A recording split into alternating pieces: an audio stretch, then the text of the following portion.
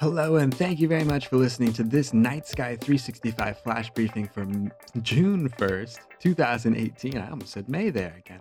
Tonight, I think, is I guess it would be a waning gibbous moon that should be up near Saturn. And I think Saturn is up in Sagittarius tonight.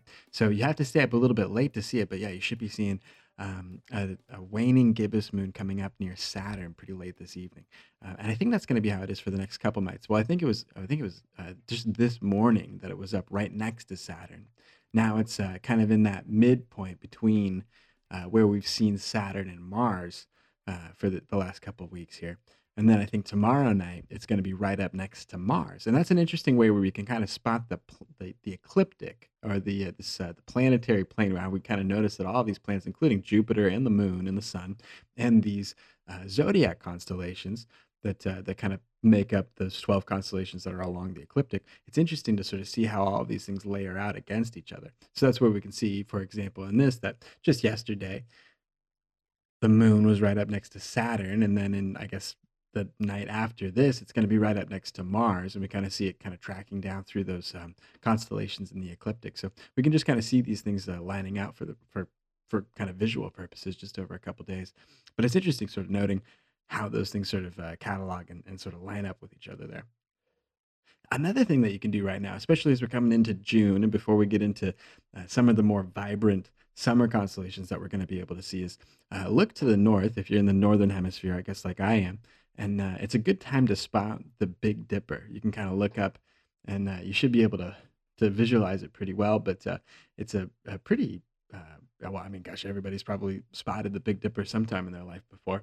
But the Big Dipper is kind of a good position or a good jumping off point where you can come up to the front two stars.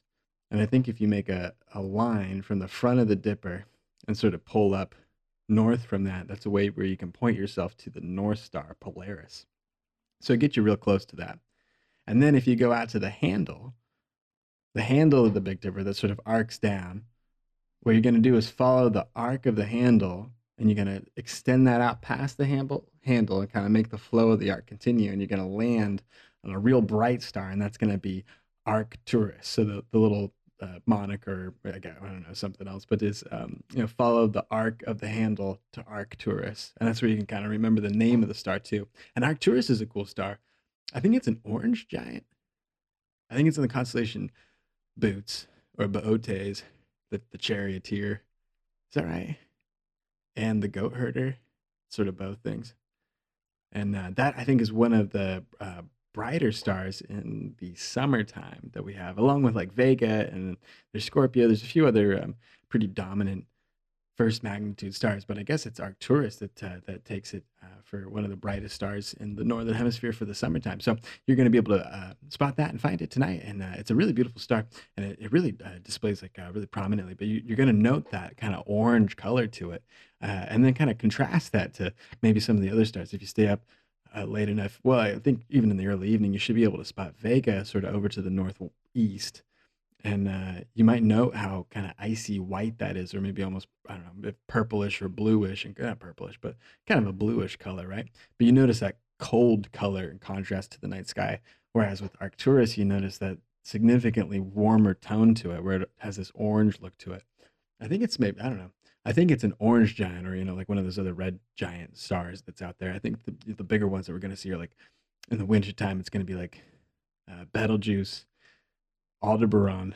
And then now in the summertime, when we stay up a little later, we're going to see Scorpio come up with Antares in there, and that's where we're going to see Antares, and I think that's a red giant, which is really cool to spot too. And it's just a really bright red star. I think Antares means anti-Mars in an old language, and I think that's because, like we're talking about a little bit ago, Mars along the ecliptic and Scorpio along the ecliptic.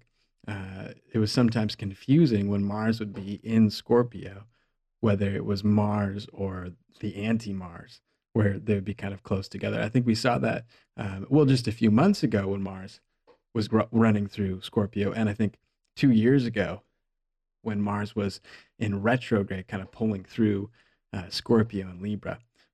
But that was all pretty cool stuff. So thanks a lot for listening to this Night Sky 365 update for June 1st, 2018. My name is Billy Newman. You can check out more of my stuff at billynewmanphoto.com or at Billy Newman on Instagram. Thanks a lot for listening to this Sky Watching News Update.